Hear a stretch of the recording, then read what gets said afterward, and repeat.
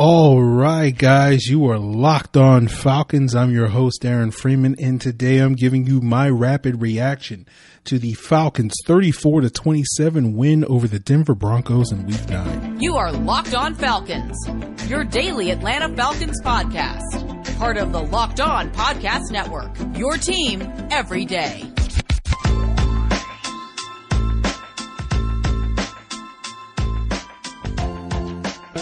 So today's episode is brought to you by Built Bar. Go to BuiltBar.com, use the promo code LOCKEDON, and you'll get 20% off your next order. Of course, I'm your host, Aaron Freeman, been covering the Falcons for many years over at FalcFans.com, RIP, still going strong on Twitter at FalcFans, and of course, the host of this illustrious Locked On Falcons podcast, your daily Atlanta Falcons podcast, right here on the Locked On Podcast Network, your team every day.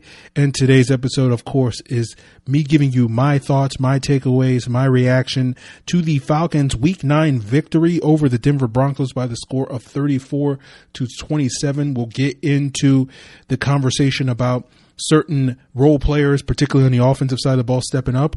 We'll have quite a bit of a conversation about Matt Ryan's performance. We'll talk about some of the struggles that the Falcons had in the secondary, as well as some of the successes they had in the secondary, and a generally solid performance for the defense until the very end, and it almost collapsed, a patented Falcon collapse at the end of the game, but they managed to stay strong, and we'll talk about how they were able to pull that off as well. So without further ado, let's sort of jump into our Locked On Falcons lead story, getting into sort of the big storylines around this game, including some of the role players stepping up and some of the back and forth that went on in the second half between the Falcons defense and the Broncos offense. So the Falcons earned their third win of 2020 and their second win in a row with a 34-27 home win versus the Denver Broncos in Week 9. One of the big questions entering this week was whether or not the Falcons' other receivers could step up in the absence of Calvin Ridley, who was inactive due to an ankle injury he suffered last week. And the answer was unequivocally yes. Olamide Zaccheaus stepped in the Ridley shoes, and all he did was just lead the Falcons in receiving with 103 yards with 1 touchdown on 4 catches. He and quarterback Matt Ryan connected on a 51-yard scoring strike on the Falcons' second possession. Zaccheaus' explosiveness, along with Ryan's hot start, helped the Falcons quickly build a lead with scores on their first 4 possessions to go up 20-3 by halftime. The Broncos, however, did make things a little bit more interesting with 3 fourth-quarter scores to cut the lead tight to the end, but the Falcons managed to hold on and prevail. The almost fourth-quarter collapse overshadowed an impressive defensive performance for the Falcons during the first 3 quarters. They held the Broncos to just 6 points during that span, shutting down their ground game for the most part. The Broncos finished the game with 103 yards rushing, but 47 of those came on scrambles by quarterback Drew Lock, as running backs Phillip Lindsay and Melvin Gordon were held to just 31 yards on 14 carries. The Falcons' ability to slow down the Broncos' ground attack led to a number of 3rd and longs for Denver, and that was a big reason why the Broncos offense struggled. Through 3 quarters, the Broncos managed to convert just 4 of 11 third downs. In the fourth quarter, the Broncos fared a little bit better on third downs, converting 3 of 5 third downs. But whenever the Broncos face a 3rd and 7 or longer, which they saw 8 times throughout the game, they were unable to convert. On 3rd and 6 or shorter, they finished the game converting 7 of 9 attempts. It was clear the Falcons' game plan was the key on the Broncos' running game and forced Drew Lock to beat them, which he struggled to do for the majority of the game. But Lock did make things interesting in the fourth quarter, and without a Ricardo Allen interception in that quarter, the outcome of this game might have gone differently.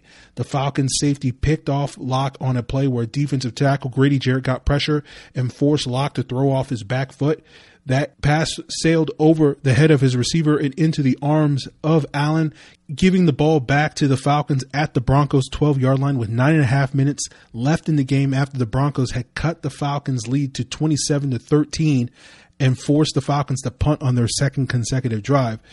but the Falcons quickly capitalized on the Allen interception with a Todd Gurley scoring run, pushing their lead to 34-13 with 9 minutes left in the game. Allen then shined again on the Broncos' next possession, breaking up a throw to wide receiver KJ Hamler in the back of the end zone and forcing a turnover on downs. Fortunately, the Falcons were able to get those 2 stops thanks in large part to Allen, because otherwise they had really no success keeping the Broncos out of the end zone on their next 2 possessions, and the Falcons offense did little to run out the clock on their final possessions. Fortunately, special teams also stepped up for Atlanta as the Falcons were able to recover both of the onside kick attempts by the Broncos on their subsequent scores. Overall, the late game struggles didn't overshadow a good game for quarterback Matt Ryan, who finished with 284 yards passing, 3 touchdowns and an interception. Ryan was able to spread the ball around thanks to multiple players filling in the shoes of the absent Ridley. Hayden Hurst had a team-leading 7 catches for 62 yards. Julio Jones added 54 yards on 5 catches and a 21-yard touchdown. Christian Blank had 3 catches for 31 yards, and Brandon Powell had Ryan's other touchdown, with his only catch of the day being a 9-yard score.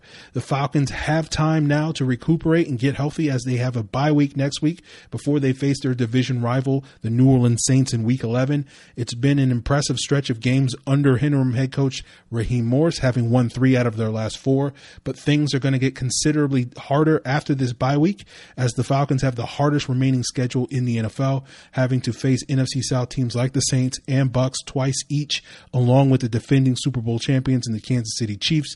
Hopefully, the momentum that they've gotten with these 2 most recent wins and the positive performance from the offense in the first half and the improvement of the defense will give them momentum that they need to carry over into the tougher back half of their 2020 and potentially play spoiler to some of these other playoff contenders.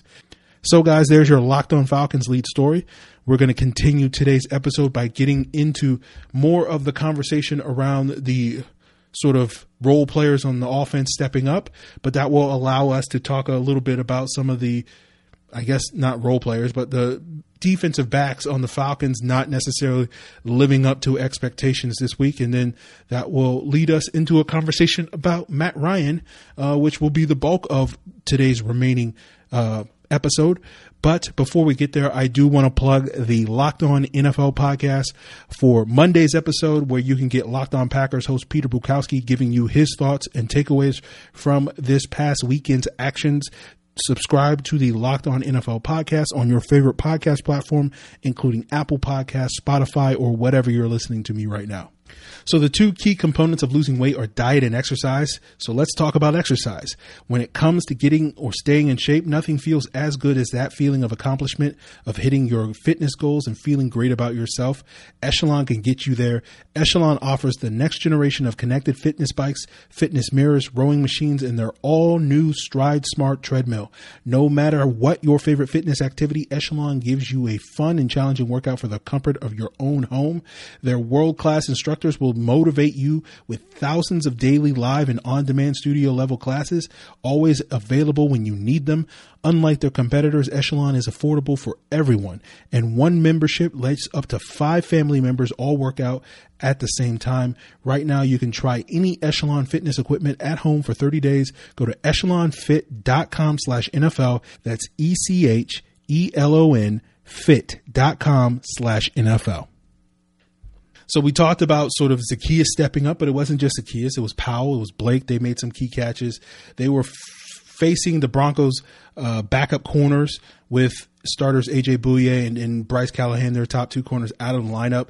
Devontae Harris was a guy that they really picked on in this game. Zaccheaus' 2 big plays that he had came against him. I know there was another catch later in the game where Julio was able to, shrug him off a tackle in the first half of the game. I think they kind of benched Harris at halftime, but it wasn't just the Broncos corners that were struggling in this game, because the Falcons corners weren't exactly great either. It looked like the Falcons' plan was to kind of rotate all of their corners. It seemed like Terrell was the only guy that was the constant on the field for the most part. We'll have to sort of see what the snap counts look like, but it seemed like between the other two cornerback spots, it was Sheffield, it was Oliver, it was Denard, it was Bleedy Ray Wilson. It was multiple combinations of those guys at various points in the game. And I don't recall too many of those guys looking great. Sheffield probably looked the worst of that group, thanks to the frequent times he saw himself matched up against Jerry Jeudy. You know, I'm sure if you guys weren't aware of Jerry Jeudy, but, you know, I think this performance, if there was any doubt about why so many people considered him to be the best wide receiver in this past year's draft class, you know, he put that on display on Sunday. I mean, we've seen CeeDee Lamb, Justin Jefferson, and now Jeudy all have a lot of success against the Falcons secondary. So I'm not too eager to see the next 2020 first round pick in Henry Ruggs and seeing what he can do if he can continue that trend. Other thoughts on the secondary, we talked about Ricardo Allen. Keanu Neal was also flying out there. He was headhunting. Probably he's going to get fined for one of the hits he put on Hamler in the first half. That went unpenalized. He got flagged later in the game for a similar hit that he put on Hamler on a slant play. Speaking of flags, this game to me was probably one of the more poorly officiated games I've seen, at least the Falcons play this year. You know, it seemed like the Falcons were getting most of the calls. So it didn't seem like that many people were complaining about it live during the game, at least on Falcons Twitter, the people I was following. I do follow some people on Broncos Twitter that was certainly making a bigger deal about it. But, you know, that's just goes to show you what I've talked about in the past, where it only seems like people complain about officiating when it goes against your team. And if it doesn't, then it largely gets ignored. But my main takeaway from this game was how well Matt Ryan played in the first half. You know, he threw an absolute dime to Zaccheaus on that 51-yard touchdown. It was arguably his best throw of the year. I think the other contender is probably the 3rd and 16 conversion he had to Ridley on against Carolina in week 5. You know, I haven't been that keen on Matt Ryan's performance this year overall. I think he's played mostly well, but it hasn't been amazing by any means. I feel like too often the conversation about Matt Ryan is like, oh, he's awful when he's bad, and then when he's kind of good, it's like, oh, he's amazing, he's one of the best quarterbacks. And it's like, it's kind of a polarizing opinion. We will circle back to that topic a little bit later on today's episode. But I thought he did an excellent job distributing the ball in the first half. He was like 18 for 23 for 216 yards passing in the first half. But, you know, outside of those two big plays, he had to Zaccheaus, which was a 51-yard scoring play and then a 42-yard one where he was able to escape the pocket, and Zaccheaus was able to slip behind Devontae Harris for a 42-yard gain. You know, he had like 120-something yards on like, you know, 21 passes on like 16 completions. So it was a lot of dinking and dunking stuff, a lot of short stuff, quick outs, hitches, those types of things. But it worked because it got him into a rhythm. And then, you know, he was able to make some decisive big boy throws down the field, mostly to Zaccheaus as well.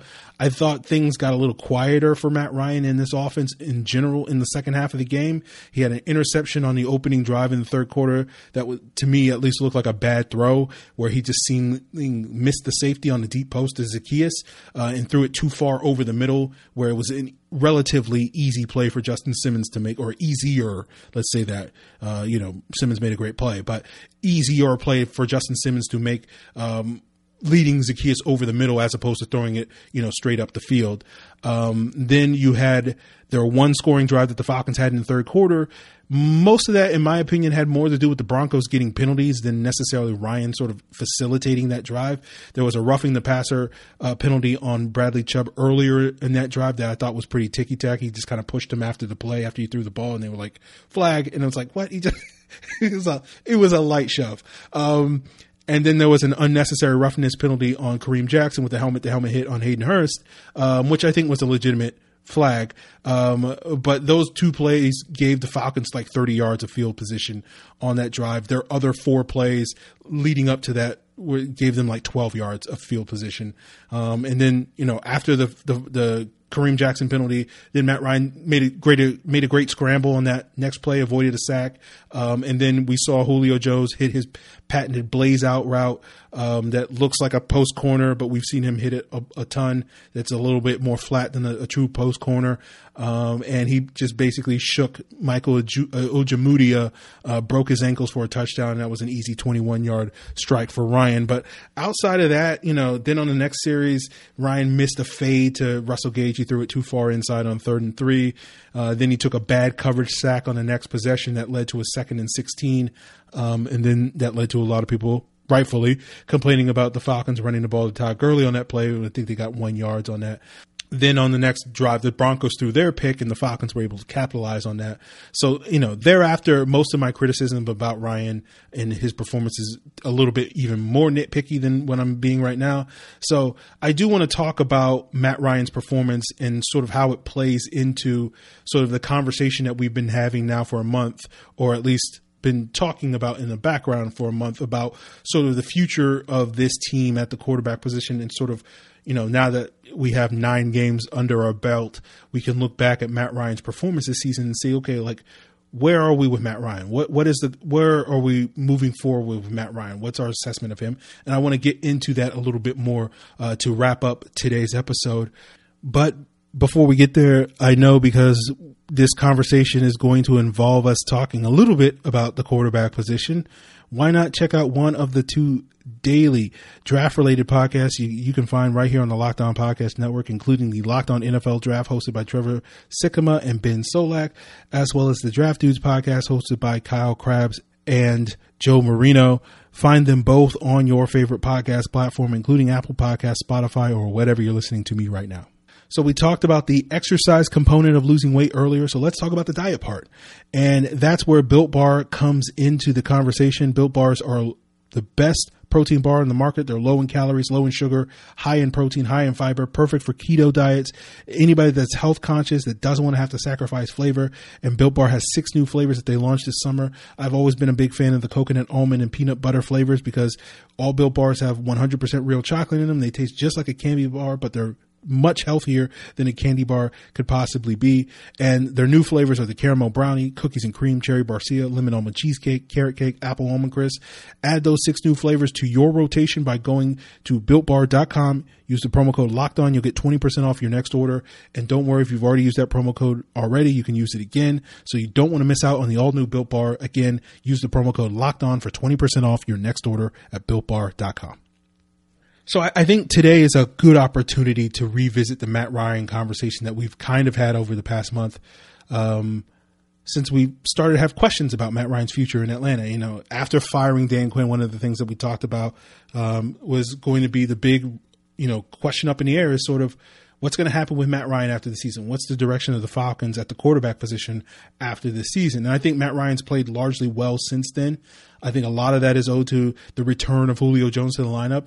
And my big concern going into this game, watching the film the last couple of weeks, I mentioned this on Friday's episode, but it seemed like Matt Ryan was very locked in on Julio Jones these past few games. And I think at times that can be to his detriment. There were times where I felt like he was missing other open receivers, other opportunities, but in some of those instances, Julio was able to quote unquote force the ball to Julio in those situations. And Julio was able to make the play and you saw a positive result. So, by the most part, people were like, oh, well, the process is fine if you get a positive result. But in some of those cases, I think you had a flawed process, as they would say. And, this is why I've said things in the past about like Matt Ryan not really trusting his play calling, because there are times where the opposing team will give you a certain coverage look pre-snap, and based off of the routes that the Falcons wind up calling on that particular play call, you would assume that a certain route is going to be his primary read on that particular play, given that coverage. And there have been oftentimes those situations where his first read is Julio Jones. His second read is Julio Jones. His third read is Julio Jones. And he's just sitting there waiting for Julio to come open. And that's, that's indicative of the level of trust that Matt Ryan has built with Julio Jones over basically a decade. But it can be, as I said, detrimental to the success of this offense. And that's one of the reasons why I was worried about if this style of play was going to continue against this Broncos team, because I didn't feel very confident that would work against this Broncos defense. It would play into what the Broncos wanted to see the Falcons do, but that wasn't an issue today. So that's why I think it's a good time to have this conversation about Matt Ryan, because I think particularly in this game against the Broncos, you saw the really good of Matt Ryan in the first half, but then you saw, some of the skeptical, the questionable stuff from Matt Ryan in the second half. And it wasn't like he played poorly in the second half. He just made a couple of, he could have made some better throws is basically what I'm getting at. And, they resulted in the Falcons offense kind of grinding to a halt. But it's not as if that's the only thing that led to the Falcons offense grinding to a halt. As we've mentioned many times on this podcast, the biggest issue the Falcons have on their offensive side of the ball is their play calling. Their play calling is not great. And so in the past, we could say 60% of the Falcons offensive struggles are due to questionable play calling, right? So what's the other 40% made out of? I would argue, based off of what I've watched this year, I would say probably 20% of that remaining 40%, or half of the remaining 40%, 20% is Matt Ryan, 10% is the wide receivers not getting open, particularly against man coverage, and the other 10% is untimely offensive line breakdowns where James Carpenter gets beat or another team throws a stunt at us or something like that, and you see these breakdowns in the protection. And even if Matt Ryan had made the right read, he didn't have enough time to throw the ball to the open receiver. So my suspicion watching the game live is that we'll see a similar split, a similar 60-20, 10-10 split for this game if we're assigning some of the offensive issues, particularly in the second half, along those lines. But we'll see what the film says later this week. But I felt like this year, a lot of Matt Ryan's success has hinged mostly on sort of Julio and Ridley being really, really good, and Matt Ryan being more of a game manager, distributor, than necessarily Matt Ryan being the guy that's sort of not necessarily putting the team on his back, but you know what I mean, being more a partner in that. And I felt like this week you saw more, particularly in the first half, more of Matt Ryan being that guy, extending plays and throwing some very good passes early in this game. So, the next subject I want to move towards is sort of this idea, going back to what I mentioned earlier, was sort of this polarizing conversation that we tend to have about Matt Ryan, where I feel like during that 2.5 game rut that he was in from, the second half of the Bears game, the Packers game, and then that first Carolina game, and people were like, oh, Matt Ryan's washed and he's done. And then I felt like that backlash, but then there was backlash to that backlash, and I felt like that backlash to the backlash was too strong in the other direction, whereas now people are like, oh, Matt Ryan's, elite and all these various things. And I feel like this is the same thing I've complained about in the past, where I feel like these two perspectives tend to hijack any conversation about Matt Ryan, because you tend to get these very polarized opinions, these two extreme opinions of either Matt Ryan stinks or Matt Ryan's amazing. And the truth of the matter, I think, is mostly in the middle. I don't feel like Matt Ryan's performance this year is at the level that I would expect out of a top 10 quarterback, but I certainly think he's probably a top 15 quarterback. I would say, if let's say he was the 8th best quarterback going into the season, I feel like now he's probably still the 12th or 13th best quarterback in the league.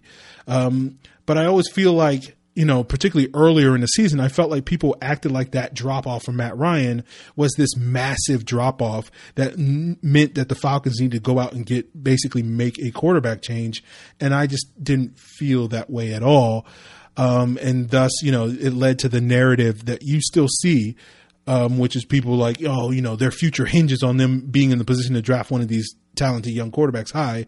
And it's I don't really agree with that. I understand people's, desire to think that one of these young quarterbacks may be special or whatever the case may be, and feel like, oh, this is a golden opportunity that you don't want to see the Falcons blow. But I don't think that means that everything is riding on this. The next 5 years, the next 10 years of this team's success is riding on, this team's ability to basically tank in the second half of the season. And so the reason why I believe that is I feel like, let's say Matt Ryan is now the 13th best quarterback in the league.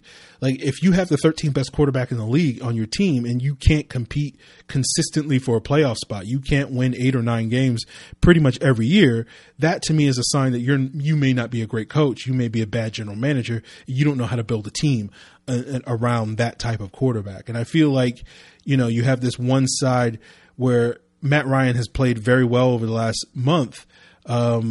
And then people react to that as like, oh, well, Matt Ryan's been amazing this last month and definitively he should be the Falcons quarterback for the next 5 years. We don't have to worry about the quarterback position ever again. And it's like, I don't know about that.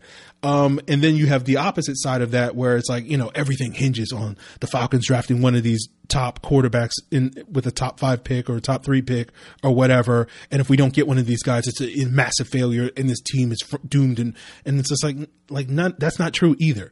And I feel like today we saw a big difference between what it's actually like to be in quarterback purgatory, which is where the Broncos are, versus where the Falcons are. And I feel like if the Falcons are in a position, should they be picking high enough in the draft to take a quarterback very high in the draft, and they think that quarterback's a stud quarterback, then pull the trigger on that guy. If you're drafting a guy because you feel confident, you feel very optimistic that guy has the potential to be a top 5 quarterback in this league within 3 to 5 years, pull the trigger on that guy any day, every time. But if you're just drafting a quarterback to take a quarterback, or you feel like, well, this guy's going to be like the 12th best quarterback in 3 to 5 years, it's like, what's the big, that's not everything rides on this, because at the end of the day, you're basically making a lateral move at the quarterback position to what Matt Ryan is now. You're not getting like peak Matt Ryan from like 2016 or 2018 or 2012 with that. You're getting sort of Matt Ryan today, which is a solid quarterback, but like nothing special. Like your success isn't hinging on that guy being amazing. Your success is largely hinging on all the other pieces around your team being right in that sort of scenario. And I think that's really the situation that the Falcons are dealing with over the next couple of years. So, right now I still feel like the Falcons need to be panicked, overly concerned, whatever word you want to use about the quarterback position and the future of the position right now. I think there's certainly room for improvement, but it's not something that I feel like the Falcons need to be too worried about anytime soon. It's kind of in that, we'll just sort of cross that bridge when we get to it. But this is obviously a subject that I certainly have more to say about, and we may get into it later this week on the podcast. And we'll just sort of have to see how the next 7 games go for Matt Ryan. I think the Raiders are probably the only bad defense that the Falcons will face the rest of the year. I know the Saints are probably the next most vulnerable that they'll face. So these next 2 games against the Saints and Raiders should be a good litmus test for this offense to see if they can elevate their play and, hopefully get what we saw in the first half of this game for 4 quarters. But again, because of my skepticism, I have less skepticism about Matt Ryan than I do about Dirk Cutter. You know what I'm saying? So it's like, I don't know if Dirk Cutter, like the 2 quarters we got against this Broncos defense was great from Dirk Cutter. That's kind of all I can, that's kind of the ceiling right now as I see it. But if it wasn't clear from my statements earlier, I do think this was a generally impressive performance from the Falcons. They sort of shook their AFC curse, and we'll sort of see what they can do against the Raiders and Chargers down the stretch. But it didn't seem like for the majority of this game they were playing down to their competition, and they were playing above their competition. I think the level of competition is going to jump for this Falcon team in the second half of this season, and I want to see sort of how they come out of this bye week against New Orleans before I really start to buy into whether this team is significantly better under Raheem Morris than it was under Dan Quinn. But I certainly think Raheem has done an excellent job so far, given the circumstances that he has found himself into. But we kind of knew, no offense to the Broncos and Lions and Panthers and Vikings, etc. But we knew going into this season that 5-game stretch that we just finished was going to be the quote unquote easy stretch of this schedule. So now we're going to get into the harder stretch of this schedule, and it doesn't really kick off until those last 3 games where we got Tampa Bay twice and Kansas City right now. But, these next 4 games twice against New Orleans, Raiders and Chargers, we'll sort of see how they handle those, because again, I think those are teams that right now, maybe not the Chargers, but the Raiders and Saints probably overall are better teams than the Falcons, but not by a huge degree. So if the Falcons can, quote unquote, rise up, as it were, and raise their level of competition, I think those are still winnable games. So even though I'm like skeptical of what this team is going into this harder stretch of games in the second half, it's not because I'm like, oh, they can't win any more games, they're going to go 0-7 the rest of the season. No, I don't think that. I think they'll probably win at least 2 of these next 7 games. Hopefully they can win more. But it's one of those things where I do want to sort of see if they elevate their level of competition over these back half of the season. But I think the Saints generally are a better team, but we've seen them come out of the bye week and smack the Saints in the mouth, and I'm eager to see if they can do it 2 years in a row. I'm sorry. So that's what we have to look forward to. We'll have a guest on tomorrow, guys, to talk more about this Broncos game, maybe some of the standouts, as well as what they're looking for, for the Falcons coming out of their bye week, as we head into their bye week.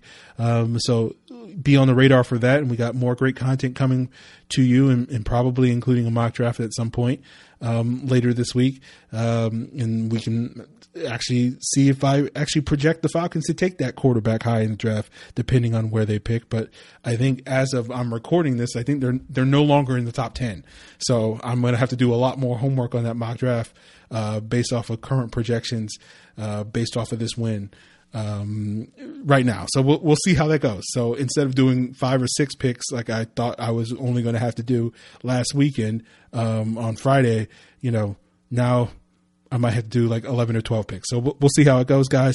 Appreciate you guys tuning in. Of course, we'll have some opportunities for some Q&As and some mailbags later this week as well. So if you want to hit me up for future content, future questions, future feedback, and content subjects for what you want me to talk about on future episodes of the Locked On Podcast, of course, you could hit me up on Twitter at Locked On Falcons, via Facebook at Locked On Falcons, or you can send an email to lockedonfalcons@mail.com. Appreciate you guys for tuning in. Until then.